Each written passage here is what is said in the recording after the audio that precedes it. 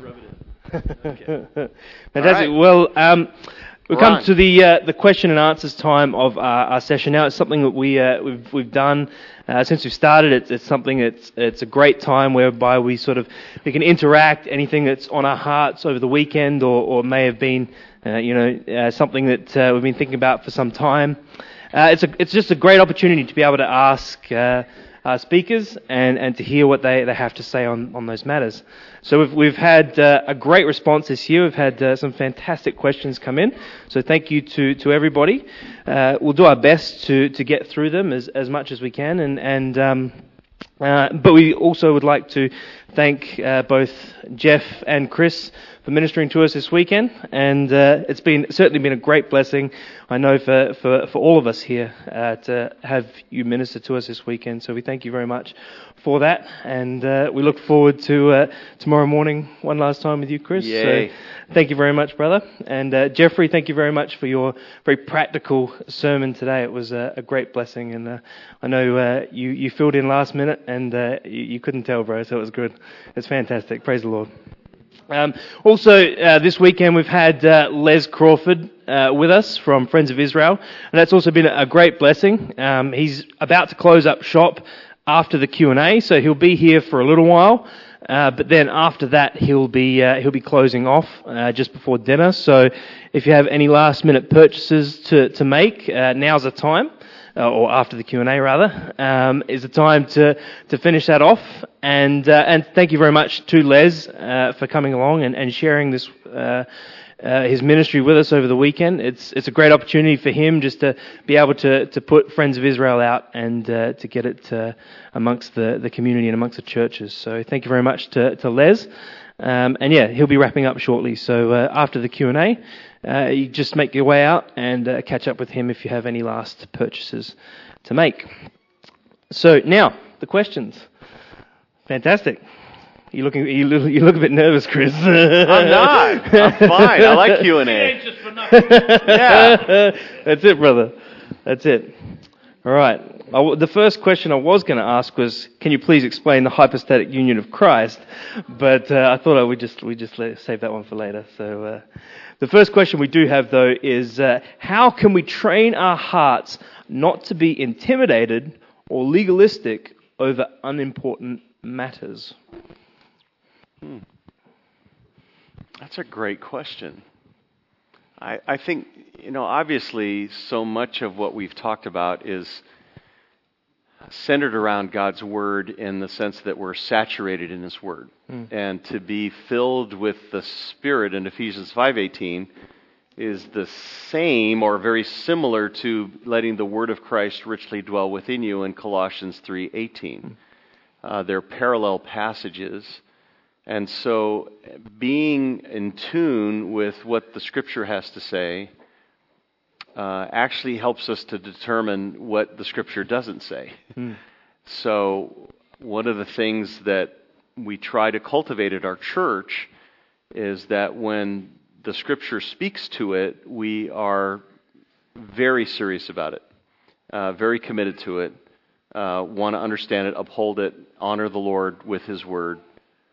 But when it's outside that context, we try to minimize it and actually don't bother with it. We work hard not to bother with it. I'll give you an example that you probably will not like, but we would have in Southern California students that might show up at church in ratty clothes and a dumpy hat and no shoes. And my training at Grace Church, which is a very formal type church, was the ushers there would not do, the very first thing they would do would be, "Oh, so glad to have you here today." And they would bring them right down to the front row and say, "You need a good seat." And literally, there's a young man, well, he's not a young man anymore, but he was one of my junior hires, named Jerry Maddie, who came into church, torn up jeans, ratty t-shirt, no shoes. The usher brought him right forward, and he got saved that morning. And he's serving Christ and still at that church. But had we looked at him externally on things that don't matter, he would have been, well, you shouldn't be here. Put some shoes on, and pushed away when actually he needed to hear the gospel and God's word. So what matters? What really matters? Well, the Lord doesn't look at externals. He looks at internal, the heart issue. So we try not to make preferences and externals issues. Now, when someone becomes a believer, there might be wisdom in how they express their freedoms. But anything outside the context of Scripture, if I'm stepping on your air hose, forgive me, but during Christmas time in the U.S., there are people who put up Christmas trees. Are you with me on this? You decorate your trees here and stuff like that? No, we don't do that? Oh, okay. You're going to throw a Bible at me in a second. I know it. Okay, here it comes. So we would just go, you know what? The Bible doesn't really speak to that. It does have a heritage in paganism, but, people can look at something and go, you know what? We just love the greenery. We love God's creation. They're not looking at the history of it. They're just looking at the tradition, and they love to reflect over the season and focus on Christ. So what's the big deal about having a Christmas tree? So we just don't make issues of things that are outside the context of Scripture. And if people want guidance, we'll try to walk through the various issues, but we try not to make that the thing that we're known for. We want to be known for Christ and His Word and the gospel and authorial intent understanding of the Scripture, and not our preferences, not our traditions. So training yourself is basically knowing the Scripture well enough and then kind of pushing the other stuff that really doesn't matter. We made a commitment as an eldership. We would not get off on things outside the context of Scripture. And that gets complicated because sometimes people will abuse their freedom, and you got to come alongside and work that out because they want to be public about it and say, everybody should have my freedom. And I'm like, no, that's not what a freedom is. It's your freedom. It's not everybody else's freedom. There are people who might enjoy, oh boy, I'm going to step in this cow pie, huh? They might drink wine, or they might, do that. I don't, but there would be those who would, not to get drunk, but would enjoy. That's not my thing. It's not our thing. I know I'm stepping on air hoses now. So, but understand, we would just not, that's not an issue. It's an issue if you say everybody else should. It's an issue if you tell everybody else they should. It's an issue if you do it in front of young people who don't have discernment. It's there are issues that come up, but we're not going to. It doesn't matter. It doesn't matter. He says, there's several exhortations not to be drunk. There's no exhortations about drinking, and I'm sorry if that offends you. There's wisdom in not, but we don't make an issue of it. So we have people who do, and I don't know, and I don't care. Because that's not what matters. What matters is, are they following Christ? Do they love His Word? Are they filled with the Spirit? Are they obedient to Him? You know what I mean? And we want to be big on that. So we actually go so far, sorry to dominate, we go so far, and this is the last thing I'll say, is that we take the Lord and His Word really seriously, and we don't take ourselves seriously at all. I mean, we make fun of each other and ourselves more than we should. Because we think that's counterproductive. I just think it's counterproductive to sometimes lift up leadership too high. Now, people do honor me and they respect me, but I don't ask for that. And I don't want to be put on anybody's pedestal because I'm a servant of Christ and He's the one I want to point to, not me.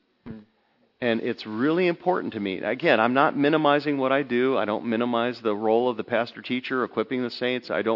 The shepherd and the flock. I got all that, okay? But let's not put people on pedestals. Let's not have this superstar culture. Let's not do that. It's very damaging. It's distracting. It's off-center. And Jesus had some things to talk about titles. That's why nobody calls me doctor. Okay, I don't like that. I didn't do that for that. I did it for a different reason. So, does that make sense? You got to push away the stuff that doesn't matter, and you almost have to fight against it. And you got to uplift the things, and you got to train your heart that way. And when you're figuring out, well, which one is it? Is this truth or is this preference? And that's where you need to study, and you need to get the counsel of people to walk you through the Scripture and figure that out. Yeah, absolutely. Sorry, Jeff. Yeah, just to very briefly, how do you train your mind to do what was the question? What was the to minor on the Not to be intimidated or not to be legalistic. okay? How to be not intimidated or illegal? In other words, how to be majoring on the majors and not majoring on the minors. That's the beauty of actually reading and studying Scripture. You're taking the whole big picture. So many Christians today don't see the big picture of books or the Bible or God's redemptive process and plan, and so they miss the woods for the trees, so to speak, and they get caught up on all the little things and the minor things and the hard to understand things, and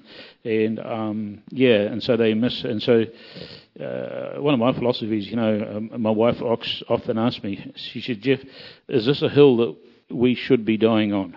And so we look at it and decide yay or nay. Is it a hill? And we look at Scripture, go at Scripture, no, it's not a hill that we need to die on. So I think it's important to see the big picture on a lot of these things and learn to know what are the majors and learn to know what are the minors. Not saying that the minors are totally insignificant and not worth considering, but yeah, that's the general idea. Train your mind that way by reading and studying Scripture and seeing God's redemptive plan from where to go. Go to work. What's really helpful, too, as a leader is when you run into somebody who says, I don't think that anybody should ever do this freedom. Ever. If you just talk to them long enough, you can figure out what their preference is. So I would be talking to somebody who would be blasting someone else's preference, and I would find out that they have a sports idolatry over a team. And it's like, well, that's your preference. So get off your little hobby horse. You've got your little preferences too. Just relax over that. Let's pursue Christ. Can we get off these things that are really non-essential? Absolutely, and we pursue Christ by studying the Scriptures. Fantastic. Thank you very much, gentlemen. The next question. How do you find the balance between humility and resolving problems? Now, we have an example given. Should it be a goal to display radical humility as a witness to others, but at the cost of not getting justice or problems being resolved? It's got to be your one, Chris. So you can dominate as much as you like. Well, I can't speak to a generality. Obviously, there are some situations where, in defense of someone else, you might ask for justice. I don't know what the situation is. So one of the things in a Q&A that's so dangerous is to speak specifically to a scenario that you have no idea about. Yep. And so there are situations where people would, you would want to defend someone's something, not your own, but someone else's, and therefore you might not allow, humility to dominate that situation, the graciousness of humility. But if you're in a witnessing situation, you should do that. And basically, if it's you who's paid the price, then pay the price and allow Christ to be seen. Within the context of Christians, again, if it's an unjust scenario to someone else, then you're, basically saying, "Oh, just let it go." You might want to be coming alongside your brother and saying, "How are you? How's your heart?" That kind of thing. And it may be something that you need to speak up for because you're then defending someone else, not necessarily yourself. So there's a uniqueness there. But generally, what I'm talking about is when the world explodes and life falls apart and everybody's running around in circles and the non-Christians just frothing at the mouth and whatever. That's your time to speak up. And sure, you paid a price, but this is your opportunity to say, what, this really doesn't matter. What matters is this. I think too, and it's kind of looking at Chris's messages and what I spoke in my elective about justice. I think we need to look at the agenda behind it, the personal agenda. Now, if there's sin, if someone knows of sin in someone's life, or et cetera, as Chris said, you're not just sort of let it float by, or that's their business. You have a responsibility to come alongside that person and, in loving humility, Galatians 6:1, restore such a one, and then it goes on to say, but be careful that you're not tripped up or tempted in the same area. We have a responsibility to confront that person with their sin now, in order to restore them. What the tension comes in is but is that your agenda to restore them, or is it do you have a personal agenda, or that you want to get your own back, or you want to really deal it to this person? In other words, you want to give them your form of justice. Hey, I'm sick and tired of this person just doing this, and here's an opportunity that I can really get at them. That's a fleshly, wrong motive to begin with, and so you need to be very careful. But at the same time, we're not just to sweep sin under the carpet, but there is a proper way of doing that, of honestly and humbly doing it. Look at Jesus. He was accused of all sorts of things, but at the same time, he also confronted sin. And you will never say that Jesus was not a humble person. He in all humility. We've heard about that, and so he confronted sin when it needed to be confronted, and so that's a classic example. Fantastic. Our next question, with regards to conflict resolution in the church, how much of it is meant to be organised by the eldership or the leaders? And how much of it is to be organised by the ordinary church members, for example? So a problem arises. Is it to be dealt with at a leadership level or more at a congregational level? That's pretty easy. It's the responsibility of the leadership to teach God's Word as it relates to church discipline and as it relates to how we apply the Scripture in our dealings with one another. That's their responsibility. So there needs to be a sense of approval, permeation, and the fact that it's taught clearly. So understand church discipline or confronting one another is obviously found in Matthew 18 and in Galatians 6:1, talking about personal sin. Is there something going on? Yeah, we're just going to grab you another mic, Chris. Battery pack out. Okay. Thank you. Kenneth, right? There you go, man. Kenneth is, not making it hard for the Lord to count hairs, so that's awesome. So, anyway, right on, bro. So, Matthew 18, Galatians 6, 1 and 2. It's 1 Corinthians 5, it's Titus 3, it's Romans 16, it's everywhere. And so it needs to be taught, clearly understood. We're seeking repentance. Where there's no Gestapo squads in a church hunting after sinning brethren. There's just the sense of structure that we deal with one another, especially when someone's caught in a trespass. In other words, they've made choices and now they're going down this road of somewhat defiant sin, and we want to rescue them, or they're going to leave their spouse, or they're going to do something more horrific, and we're going to walk down this road with them and pursue them. Now you say, well, who does it? It's whoever becomes aware of it. It's everybody in the church, right? It says in Matthew 18:15, if your brother sins against you, you go to him. And it says in Galatians 6 that if anyone is stumbling over any trespass, you who are spiritual, or those who are in the Spirit, would go and address that issue. So it's our responsibility to do that towards one another as a congregation and as a body. It's the responsibility of the leadership to affirm that this is what Christians do. So new people come to our church, and we have a visitor coffee about every 5 weeks or 2 months. And we explain to them all the things that they should know about our church before they could figure it out on their own. We tell them all our personality quirks. Someone on the patio is going to say, "You want to be discipled?" There's just stuff that's going to happen at our church that they're not used to. And one of the things is we let them know we practice church discipline. And therefore, there's no Gestapo squad looking for your sin. It's that as you're defiant and you're caught up in sin, someone's going to love you enough to come and confront you. It's just going to happen. And it's going to happen in the context of the body. The elders really, in most cases, not all cases, most cases should know when it's a personal sin. They don't know until step 3. So someone contacts them, they're unrepentant, then they bring 2 or 3 witnesses who don't have to witness the sin, they just have to witness the confrontation. And then thirdly, they basically inform the church leadership at that point, and the church leadership gets involved when it's a personal sin. When it's divisive, When it's something that they're hindering or pushing back on, Romans 16 and Titus 3 would say the eldership needs to be involved pretty quick, because the danger to the body is pretty high when they're trying to be factious within the context of the church. And if the eldership is not aware of that, they need to be aware of that right away, because they may have to act quickly. Because there are certain sins in the context of the community that are much more serious than other sins.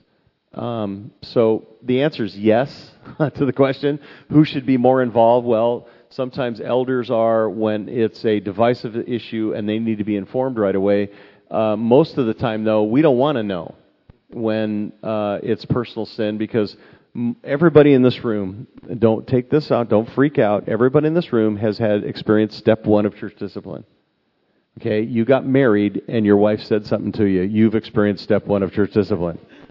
Right? And you said something to your wife, correct? Right? You did? Honey, you need to stop that. You're really, and she, oh, you're right, honey, I shouldn't be afraid. And that's step one of church discipline. You say, well, why is it called church discipline? Because that's the name that's called. So, that's what we do. So, but you confront each other, correct? Please nod your head a little bit. You do that. We're all involved in this. So it's a natural part of being a believer.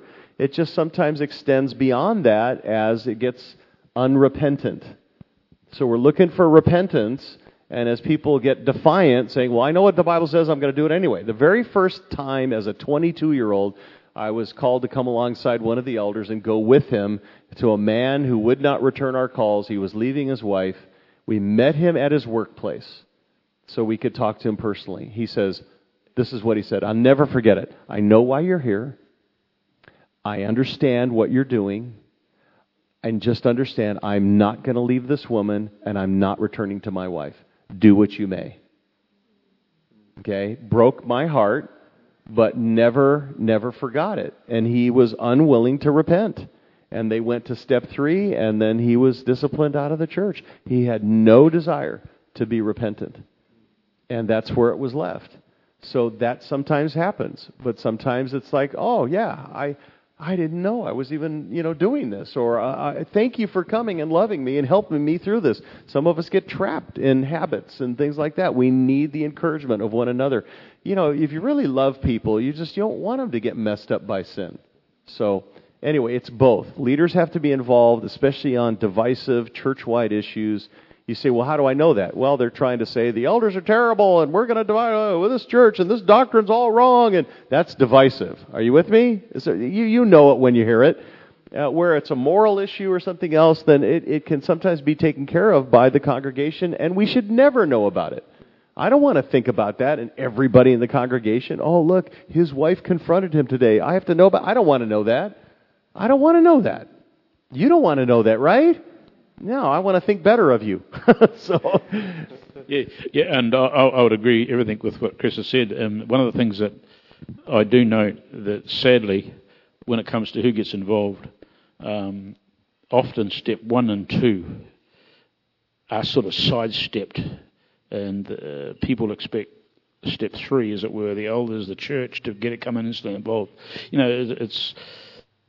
If you've got something against a brother or you see something, go and see him. This is part of the intimate fellowship of the church. And Chris is right. I don't want to know that. The elders don't want to know that.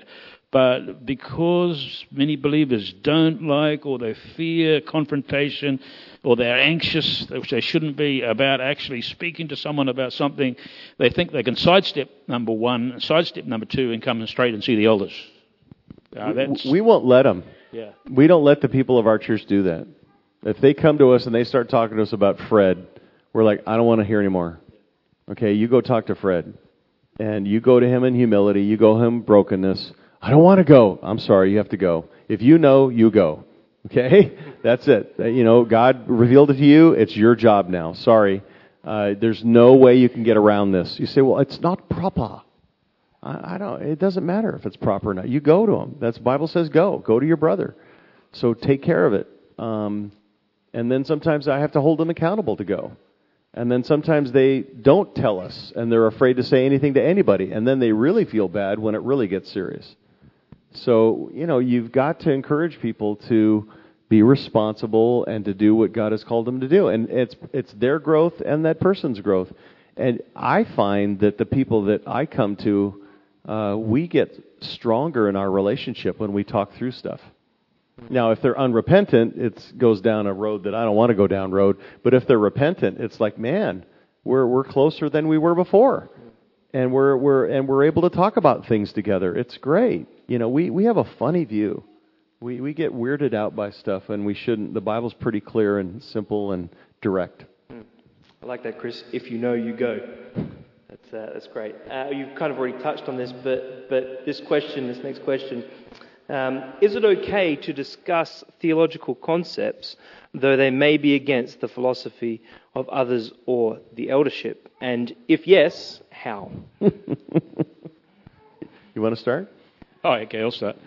I would encourage discussing different theological concepts. I run a theology class, practical theology class on Sunday mornings, and that's a great environment to discuss different stances on areas of theology, and even outside that environment, I would, that's a excellent thing, because when going into Bible college and etc., just seeing all the different views of people actually affirms greater your view.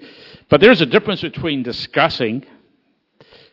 Once again, you've got to have a look at the motive behind the mind. Discussing different theological concepts, just with that in mind, rather than discussing theological concepts with the idea of pushing to those whom you're discussing your idea of what the Bible means and what this theological concept may mean when it's against what the church holds to. That can get very hairy, as the TV ad says, because what it does, if you get a person there trying to push their views across, which is contrary to what the church holds to and what the church statement of faith is, and what we believe the church believes the Bible to, all it does is cause division. You've got to be very, very careful about that. And for a start, if that person hasn't been given a platform and to be a teacher in the church, it's on dangerous ground. That's if it goes that direction. But just discussing, hey, this is what these people believe, that people believes. I do that all the time. Okay, I meet with pastors and some of the guys here at the church, and we have some differences in things like eschatology and etc. like that. And the gifts, as it were, we have differences, and we discuss them. And they know where I stand. I know where they stand. But to try and push those within a local church, or someone push those in a local church to try and get a following or whatever, that's quite a different thing. I don't know what you want to. I want to just add to that I think I'm trying to understand the question. So, within the context of a local church, the elders are responsible for the administration of the beliefs of that church and the doctrine of that church, the doctrine and direction. Yep. So if your desire, as Jeff has just stated, is to undermine that, you need to, if you can, change churches. You don't want to do that. You don't want to divide. If you're an elder, then wrestle with it with the elders. Or if you're a leader there, make sure you have permission from the elders to be able to. We're not talking about open discussion. Just hey, let's talk about the hypostatic union. Woohoo! Let's go. That's fine. I prefer, instead of the dialogue of theological concepts, to say, hey, show me a passage, because my theology comes out of exegesis, not my theology determines my exegesis. If that makes sense. So I want to talk about the Scripture over theology, so we try to cultivate that atmosphere at our church. But what I'm saying is that within the context of a church, you want to make sure that you're not undermining the leadership of that church, which is trying to determine the headship of Christ. If you don't respect them or respect that doctrine, you may not have freedom to go elsewhere, but you should be quiet. Okay? You should not cause division in that context and say, well, I believe deeply, I believe differently, but I'm going to have to choose. If I have no other place to go, then I'm going to have to choose to embrace that here. Not embrace it, but just basically be quiet about it. It says in Titus to be silent. And so therefore, in the context of that, you don't want to undermine the church by being divisive, because what you're doing is you're messing with God's people. And we have a rule at our church: you don't mess with the sheep. You don't mess with God's sheep. Those people at my church, they're not my church. They're Christ's church. He died for them. They're His sheep. Yep. I have no right to mess with them. And therefore, I need to feed them God's Word. And if somebody wants to go, I think you guys are wrong. Listen, our doctrinal statement in details on the website. You know exactly where we stand. We try to make that very evident to everybody. If you're trying to go in another direction, you have the right to talk to us as elders about that, and we'll walk you through where we're at, and then we may agree to disagree, or we may give you 3 books and say, read that and come back to us, or read this chapter or read this book out of the Scripture. But, I mean, we're very open if people are learning and teachable, but if they're trying to redirect our church, they don't have the right to do that. And same goes redirecting people within the church as well. Correct. Well, that would be divisive. That would be saying, I want you to win you to my position against where the doctrine and direction of this church is headed. I mean, one of the key things in Acts is right. They were one heart, one mind. And they were one heart, one mind in doctrine and direction. Absolutely. And therefore, we need to preserve that. That's the witness and testimony when Jesus says, we pray that they'll be one as we're one. We need to preserve that. And that means that you don't have the right to upset that within the context of the church. Now, we're the most open, wrestle-happy family on the planet. We'll sit down with anybody and wrestle with any doctrinal issue. It's not a problem, but they're not free to be divisive or to win people to their position. Yep. And as they're working through stuff, we'll even say to people, please be quiet about this to everyone in the church, except you can talk to us anytime. Anytime. But that's what we'll work through. But you're not free to divide a church. And I know some of you here probably go to churches where you're like, we worship there, but we don't like all the doctrine there. Well, I'm sorry, but you're not free to undermine that church. If they make you an elder there, then you can start wrestling on an elder level. But you're not free to divide a church. You never want to mess with God's people. Because you will find yourself, even if you're honoring truth, you're going to find yourself actually doing the work of the enemy. Because the enemy is the great divider. So. Great, fantastic. Thank you so much, gentlemen. Next question. How does one deal with unteachable... Is it? Old guys up here going, is that my phone? All right. How does one deal with unteachable people?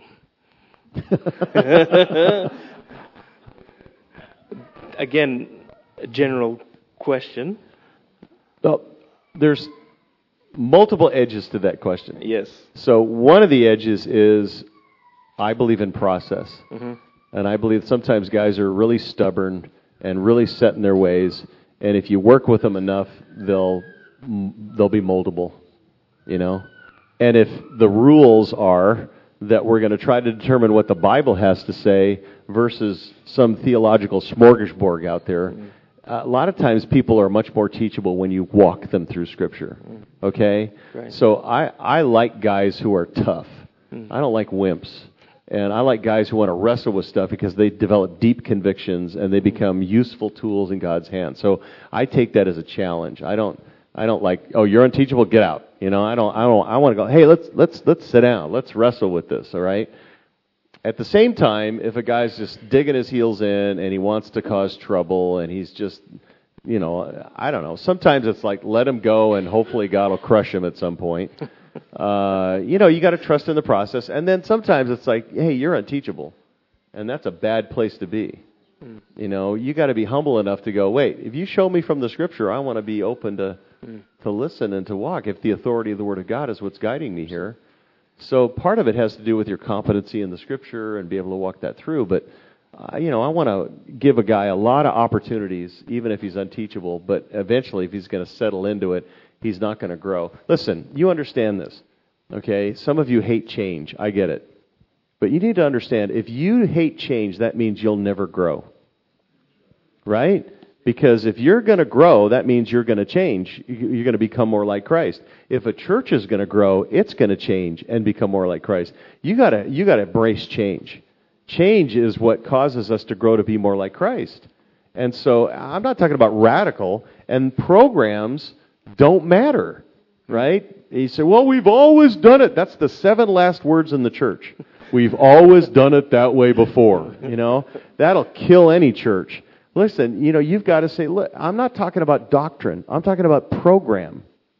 You understand the difference? You had a singing Christmas tree to reach the community, and you're going to continue that tradition until nobody comes to your concert ever. Nobody wants to see it anymore, right? You just when the horse is dead, get off. The program doesn't matter. Principle does. Bible does, not program. Tracking with me? Yeah. Okay. So, I don't know. I went off. No, that was good. That was great. Jeffrey, anything to... Beautiful. Lovely. Next question. Is there a difference between vindication and self-justification? Who's writing these questions? This is brilliant. The word the vindication, I guess, was one of the 7 descriptions of what I was talking about before, of what true repentance looks like. And the Corinthians were known for their vindication. Now, the difference between vindication and self-justification, absolutely there's a difference from a biblical perspective. And so we go back to what vindication meant in the Scriptures. They wanted to vindicate themselves. They were dead keen to do that. They were earnest in their expression to show that they were truly repentant. So they wanted to put things right, make things right. Not everything that would go back to exactly what it was before. No, that was not the ideal. They wanted to make sure that things were done rightly and righteously and in a God-honouring way. In other words, they wanted to vindicate themselves. The self-justification. Now, once again, self-justification is all about who? Self, right? When we are justified, it's Christ that justifies us, and self-justification kind of answers the question. So if any person's got an agenda of just justifying themselves and to make themselves look selfishly good or right for their own purposes, not for God's glory, that's what it's all about. Self-justification. Adam did that, for goodness sake. They sinned. And God confronted him. Oh, the woman that you gave me, she gave me the fruit. He was trying to justify himself for the sin that he blatantly chose to enter into. That's self-justification. That's not vindication. Vindication, too, my mentor used to tell me, truth and time. He said, you have to look at life and eternity and not necessarily try to run around and defend yourself, but to say, the truth typically, not always, typically will be known in time. So if you've been in a situation where you've been slandered or you've been maligned or it's been very painful, the truth in time. Eventually the truth will win out. If you're genuine and you're pursuing Christ, then the character of your life is eventually going to be known by people. They're going to go, wait, he's not that way. He's still serving Jesus, he's still loving the Lord, he loves the church, he's, teaching the word, or he's ministering, he's loyal to his spouse, or, whatever. But you have to trust that sometimes you get into a heated situation, and it's like, am I supposed to run around and correct everybody? Or am I just going to wait, and I'll say truth in time, that God will vindicate when God chooses to vindicate. Truth in time. The truth will be known in time. Great answer. I don't know. And remember, this maybe it won't ever be done in your lifetime, but in heaven it'll be made right. Absolutely. Right? So it's like, hey, if we're living for eternity, then this shouldn't be that big a deal. And listen, the more effective you are in ministry, the more you're going to get people wailing on you at work and in your neighborhood and at your church. So just get used to it. We're supposed to be persecuted, correct? And we are promised suffering. We're promised suffering. That's probably not in your Jesus Person pocket promise book, but we're promised suffering. So embrace it. Great. Fantastic. Thank you for that. Next question. This is a really good one, especially in relation to the weekend. What is the emotional content of joy, and how does it affect its outward expression? The emotional content of joy, and how does it affect its outward expression? Well, none of the definitions that I gave of joy had anything to do with emotion. It's a deep sense of God's presence. It's a deep sense. It's not an emotional thing. We're very emotional as in Christendom right now. And emotions are a part of our expression. You know, they come out. But joy is a core value of divine delight. There's a sense of satisfaction and fullness. I suppose it finds some expression in our emotion, but it wouldn't be defined by that. It's a sense of that I'm saved, I'm loved, I'm homebound to heaven. You know, it's all the blessings that are just saturated in that moment. And I think that at times it can bring tears, or it can bring a sense of smile on your face, but I think that's part of the rejoicing part. It comes out as rejoicing. You want to add anything to that? Oh, yeah, I was just thinking of some characters in the scriptures. I was thinking of Peter. In a lot of ways, he was an emotional sort of guy. He was really out there. You know, God has wired us differently, and joy doesn't necessarily. I think it's a bit of an oxymoron that we would have this inner joy that God has given us in Christ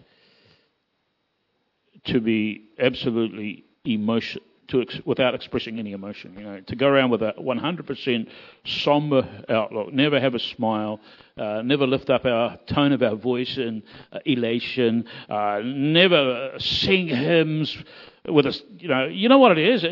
God has given us emotion, just like He has given us everything else that we have. And so I'm thinking of Peter. You know, he was the guy who was probably expressed his emotion more than the other disciples. We saw the Lord walking on the water. Oh, Lord, can I come too? So he cast off his clothes and he went into the water. The other disciples didn't do that. He was really out there with it. So he expressed, his emotion that he had, that came from the joy that he had in Christ, more than others. And so there's no kind of... See, it can be, I believe, expressed in many ways. And it will be expressed, but it's subservient to the inner joy. It doesn't determine, as Chris said, determine our joy. Joy is much deeper than just an emotional... Yeah, it creates an emotional response, but it's not in itself emotion. Mm-hmm. And we don't seek it, like, I don't feel anything right now. There can still be joy. Okay, so it's not subservient to emotion or dependent upon them. But it will often express itself in emotion, in tears, in communion. And there's that sense of dissatisfaction. I mean, one of the greatest privileges that Jeff and I have is actually we're supported to study God's Word. And my sweetest moments before the Lord are on Wednesday and Thursday mornings when I'm actually in the text before I'm even preparing a sermon. And it's as if God's speaking to me in the original text, just working through the Lord and I in communion. You know what I mean? And I'm shedding tears and things like that. But it's an expression of joy. But it's not joy in and of itself. It's the expression of it. It's a bit like yesterday. I had to go and visit my friend in the hills. And his wife died yesterday morning with cancer, whom we're very good friends with. And Merv rang me up. He won't mind me using as an illustration. And I was here on Friday, and I saw as soon as his name came up on my screen, I knew exactly what had happened, because we've been expecting this, especially over the last couple of weeks, for his wife to pass on. And I said, Merv, tell me. And Merv said, Jeff, Mary has finally gone home to be with the Lord. That was a bittersweet. And we went up and saw them, and we put our arms around one another. There was tears, and we prayed together. He was expressing his joy in the Lord in different ways, as Chris said, in prayer and tears and fellowship, of course emotion is involved. And he knows his wife's gone home to be with the Lord, and his faith has been affirmed in the Lord, and there was joy all around. His family were there also in the Lord, and hey, there was a joyous occasion, but it wasn't, it was just, that was a way of expressing it. You've kind of already answered the next question. How does happy differ from joy? You've kind of touched on that already, but anything to add to that at all? Simply, oversimplification, happiness is dependent on circumstances. Yep. And joy is just dependent upon your relationship with Christ. It's not dependent on any circumstances.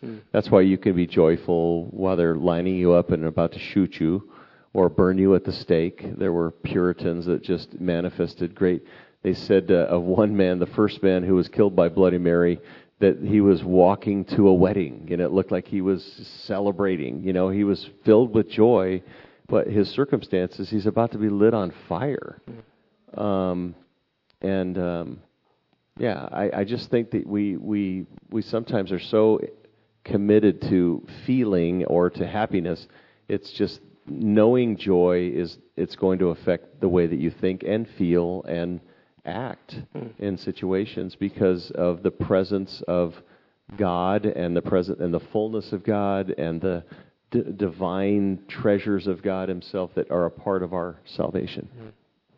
And this is from the other side of it too. We need to be very careful sometimes of groups of people, maybe even churches, who are all fired up, and you may get the comment, "Oh, wow, those people are so full of the joys of the Lord. Look, they clap, they sing, they're up on the stage dancing, they're jumping up and down. There's great, man, they are really happy in the Lord." Well, why don't we see that in our church? In other words, that we can determine joy wrongly by external kind of happiness, and that is very, very immature, can I say? So we need to be careful on that one. Right. Fantastic. A bit of a personal question now to you both. And Chris, again, you already kind of touched on it. What does your quiet time look like when you spend time with the Lord? What does that involve? What does that time look like for you both? Well, I have there's some people who say, well, your sermon should not be your quiet time, and I think that's ludicrous. I don't really study to produce a sermon. I study to enjoy intimacy with Christ, and out of that comes a sermon. And there's a discipline to it, but there's communion. And I love intimacy with Christ, and my vehicle to that is the Word. And now I have the tools to go beyond the English Bible into the original Greek, and to really wrestle with what He meant by what He said, and to be overwhelmed by it. It's the sweetest part of my week, and I study on 2.5 focused days, but it's really all week long. I carry manuscripts and little Greek charts or little breakdowns of the language or the passage itself, because I want to be ruminating it on all the time. And that's where I have my sweet times with Him. And I have kind of who I pray for every day, and I have kind of little routines that I walk through in praise and in worship and quiet and communion. But my time in the Word is where I'm listening to the Lord, and those are the sweetest moments for me. I look forward to that. It's like people say, you should take that on vacation with you, and I'm like, no, that's the best part of vacation. Best part of vacation is I'm just with a pen in hand, trying to figure out what He's saying and what He meant and what He's communicating to me. It's His Word. He's speaking to me. It's living and active, sharper than any two-edged sword. It's my food. It's everything.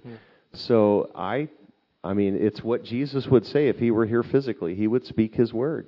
I want to hear from Jesus. Right here, baby. Right there. Okay.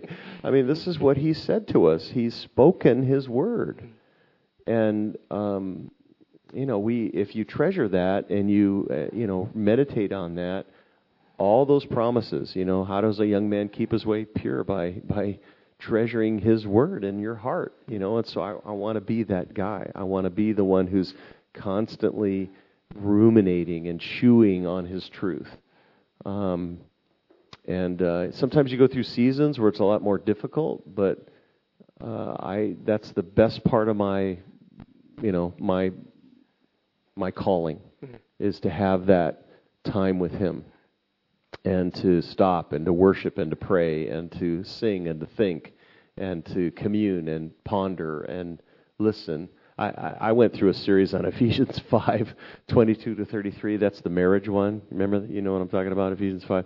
I walked out of that study, and I just, would go up to my wife for like 5-6 weeks in a row. It took me about 11 weeks to get through the whole passage. And I'm just a terrible husband. Please forgive me. And I'm really not a terrible husband. I mean, I love my wife. I adore her. I cherish her. But as I came across what the Scripture had to say, I just found inadequacies. Ways that I could grow, ways that I could improve. And that's very convicting to me. And it was the Lord speaking to me and helping me, and moving me. You know what I mean? It's this. Anyway, sorry. I guess just going back to looking at the question, or quiet time, I know what the person means. I need to be a little bit more structured than Chris here. Otherwise, everything will get lost in the day ahead of me. And so every morning, my wife knows this, and so she gives me time. I will sit in my chair, and I will open the Scriptures, and I will read. Even to the point, this is totally separate from any of my preparation or anything. I need to be in the Word, feeding on the Word every day. Sometimes I miss it, or for whatever. It's probably my own fault or whatever, and I really miss that. I need to be in the Word. And it's so structured. Actually, I use a Robert Murray McShane Bible reading plan, where you'll have 4 or 5 chapters every day, some in the Old Testament, right into the New Testament. And as I read that, it's just a guide. It'll take me through the whole Scriptures, and I just love that. It gives me a whole... It keeps me in focus of God's redemptive plan from Genesis to Revelation every day. And as I read the Word, I don't just read over it just to, okay, I've done that chapter or 2 chapters or whatever it may be, okay, on with the next. I will read it and purposely ask the text, Lord, what are you saying in this? What's the big idea? What's happening in here? Or what can I learn from this? And as I read through it, sometimes I have to read over and over again because I'm a bit slow, and I just read and read. And then when I come to pray, I have got so much material to pray because I've got the Bible, the text right in front of me. And in my prayers, I will recall and regurgitate what I've read and speak to the Lord about some of those things, even if it's Old Testament stories. Right now, I'm looking into Samuel and David and his life as a king and etc. etc. And so I'm communicating and talking to the Lord in my prayer about that, and I will spend quite a bit of time just speaking to the Lord about what I've read and praying to the Lord to teach me.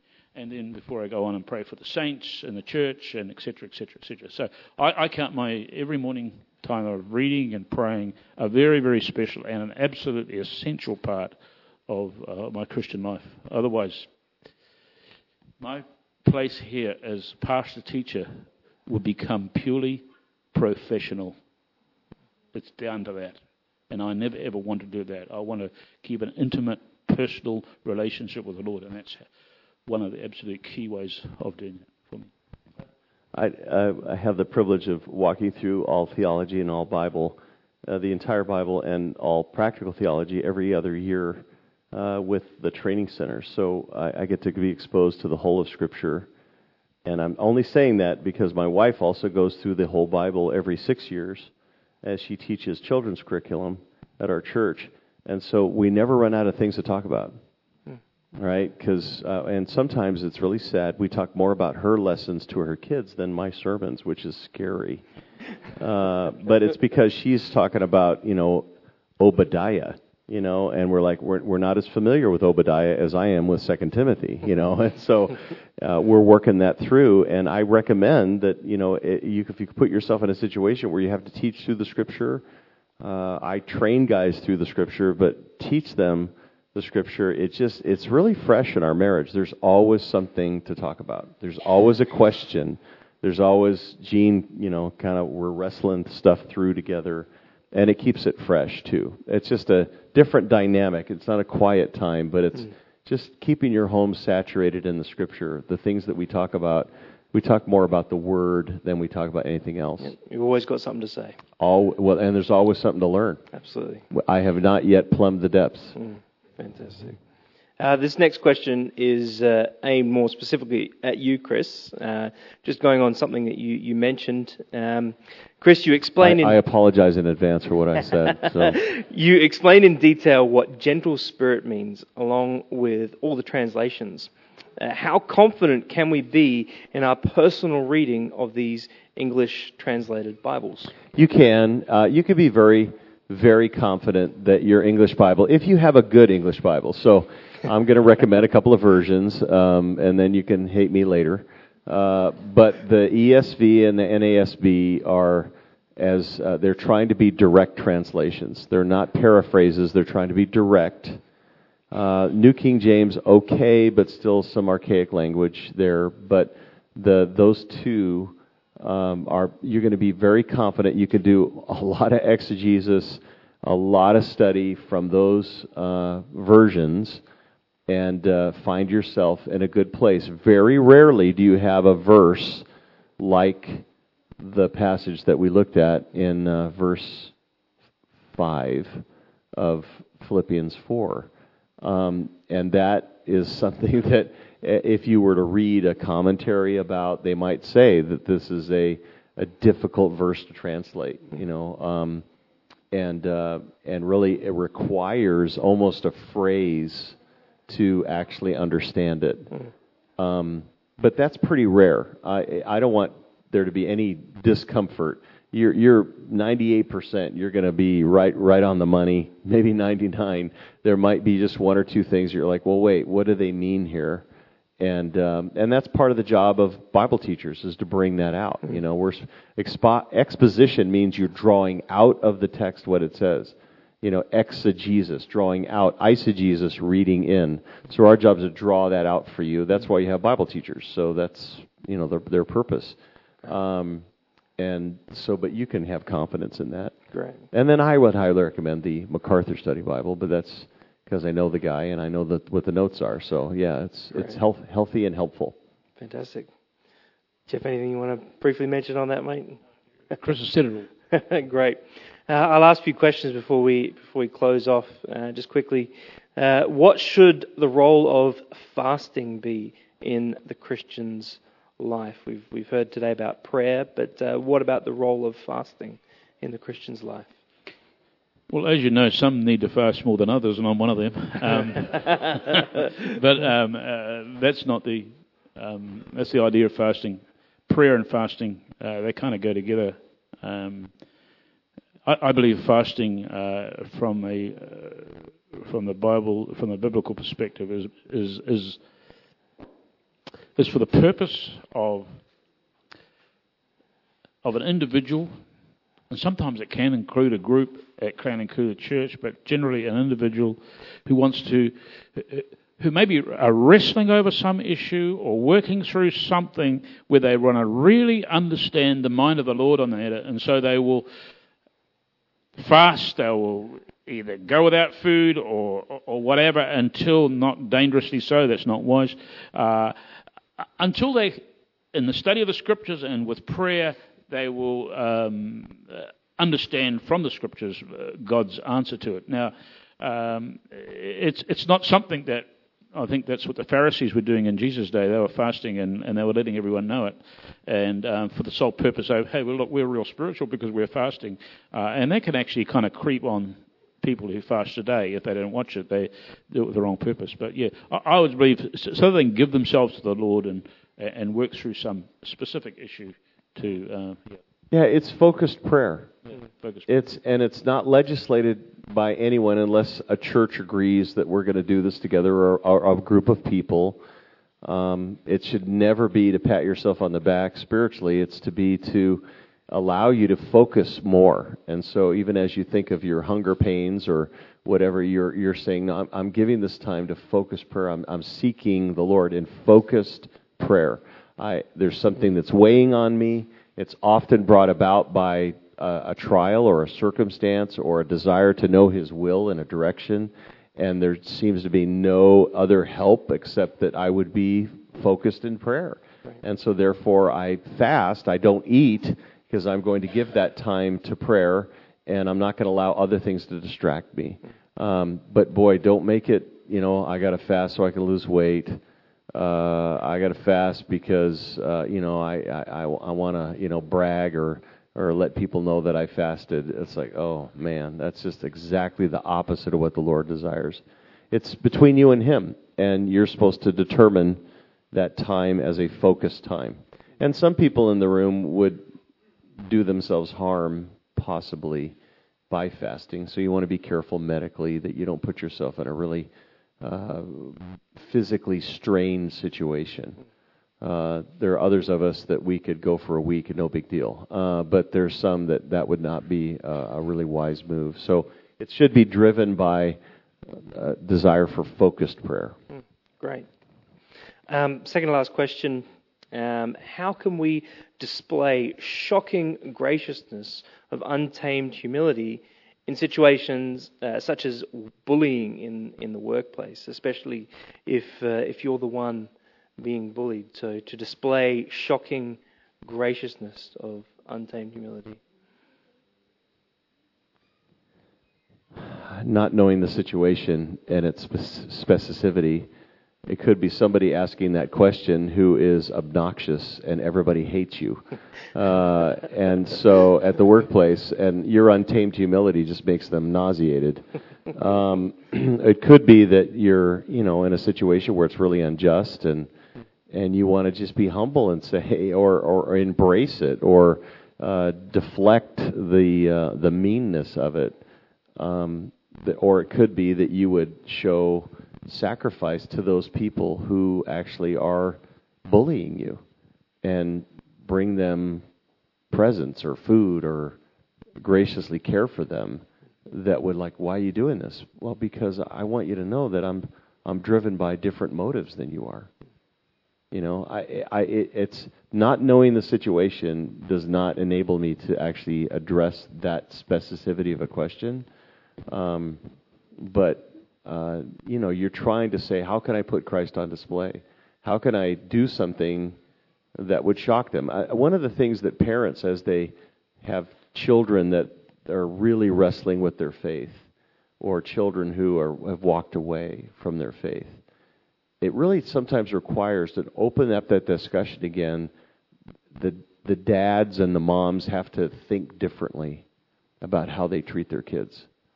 They have to shock them with levels of growth or humility to gain their attention back. So they would say, why are you different now? Well, it's because I'm so burdened about your condition. And I love you, and I just want you to know that I'd do anything that you would know Christ. It's just, there are ways that we can react in situations at work, even when it's unfair and unjust. And maybe people would take advantage of that, but I guarantee you that there are others who are watching, and they may come to you, and they may defend you down the road as you express humility. So you just have to wait and watch. Go ahead. I was just thinking, the word bullying, okay, it's as old as the hills, can we say? But at the same time, it has become a very modern concept that's being out there and the public and the culture, etc. And so you've got to think, well, what is this bullying? And I don't know the situation behind the question, but it could be just persecution in the workplace. Maybe that's, where's God in all this? Is He in control or not? You've got to go right back. But you always begin with God. And so I'm not belittling the situation that a person is in, if that is the case. But it could be that it's a form of persecution. That's what it is. And the Lord has allowed you to be in, and you've got to shine in that dark place. however, whatever we can. It may be to bring food or whatever, to shine the light of Christ in that place, in that environment. So we are going to be persecuted in one way or another, and some are called to that road more than others. Yeah, it's, again, simply stated, you want people to either come to Christ or become like Christ or see Christ in your actions. And so it's, how am I going to accomplish that?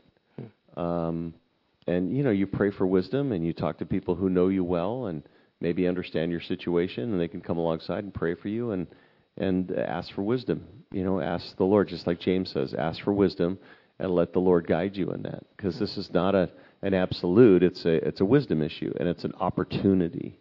And it's right, Jeff might be right. It's just maybe you're going to be persecuted. That's just the way it's going to be. But there are other situations where you say, well, no, I can still put Christ on display somehow, some way. And that's what I want to do more than anything. And people say, why are you doing that? Because I want you to see Christ. I want you to know Christ, because He is the one you're going to have to answer to. And I want you to know Him before it's too late. Our final question for tonight as we wrap up. Standing firm has obviously been the theme for the weekend. But can at times standing firm cause us heartache and pain? And if so, can you give, or what word of encouragement would you give?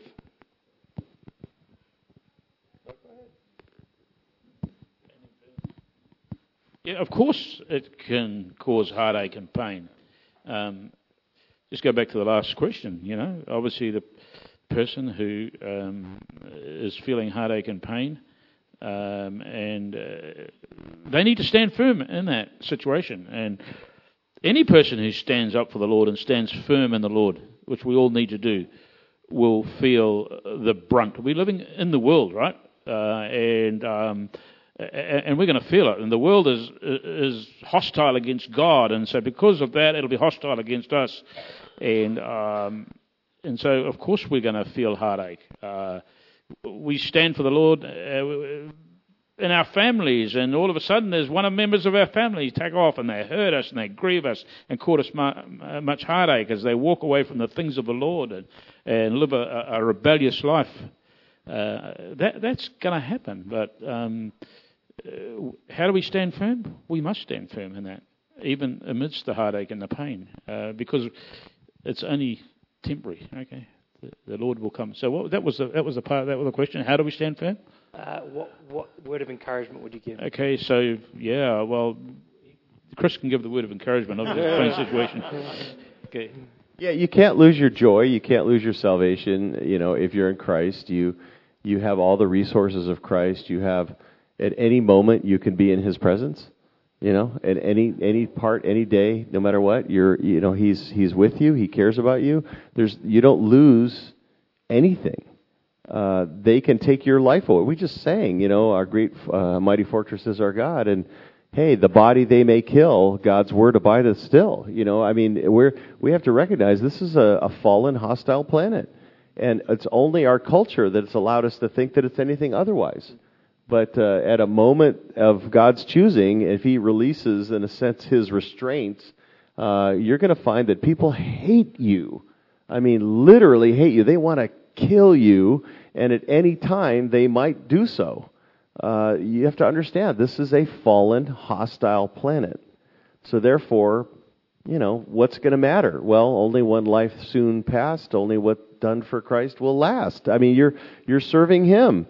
And so understand that who are you going to live for? What's going to matter? What's going to count?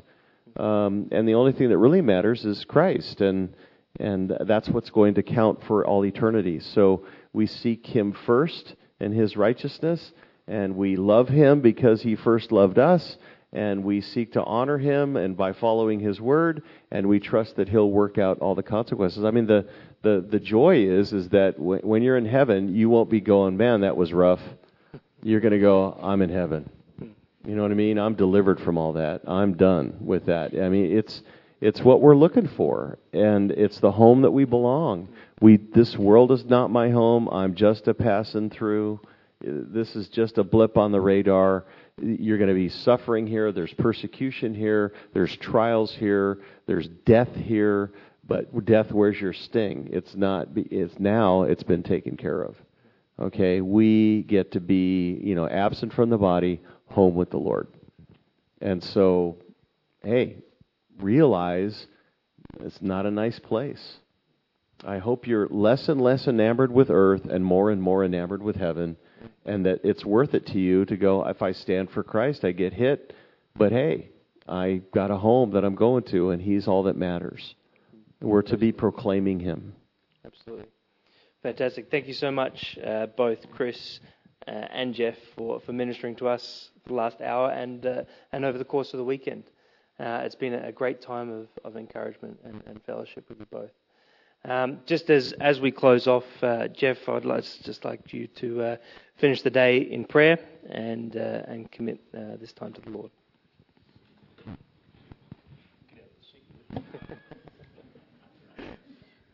I'll sit down here and pray. Let's just bow our heads before the Lord. Father in heaven, we do give thanks for this day. And Lord, I just thank you for the faithfulness of your people. And for each and every saint here, they're a trophy of your grace. And Father, we thank you for their shining today as they have listened and taken in the ministry of your word. And I just thank you for every challenge to our own hearts. And Lord, our prayer is that we might not only be caused to think, but Lord, change us, transform us, we pray, so that we're more and more like the Lord Jesus. We thank you for one another. We thank you for your grace and kindness and goodness in our lives. And we just ask that you'll continue to watch over us and bless us. We thank you for the resources that you have given us in Christ. And Father, we commit one another to you and give thanks for this wonderful time again together. We give thanks in Jesus' name. Amen. Fantastic.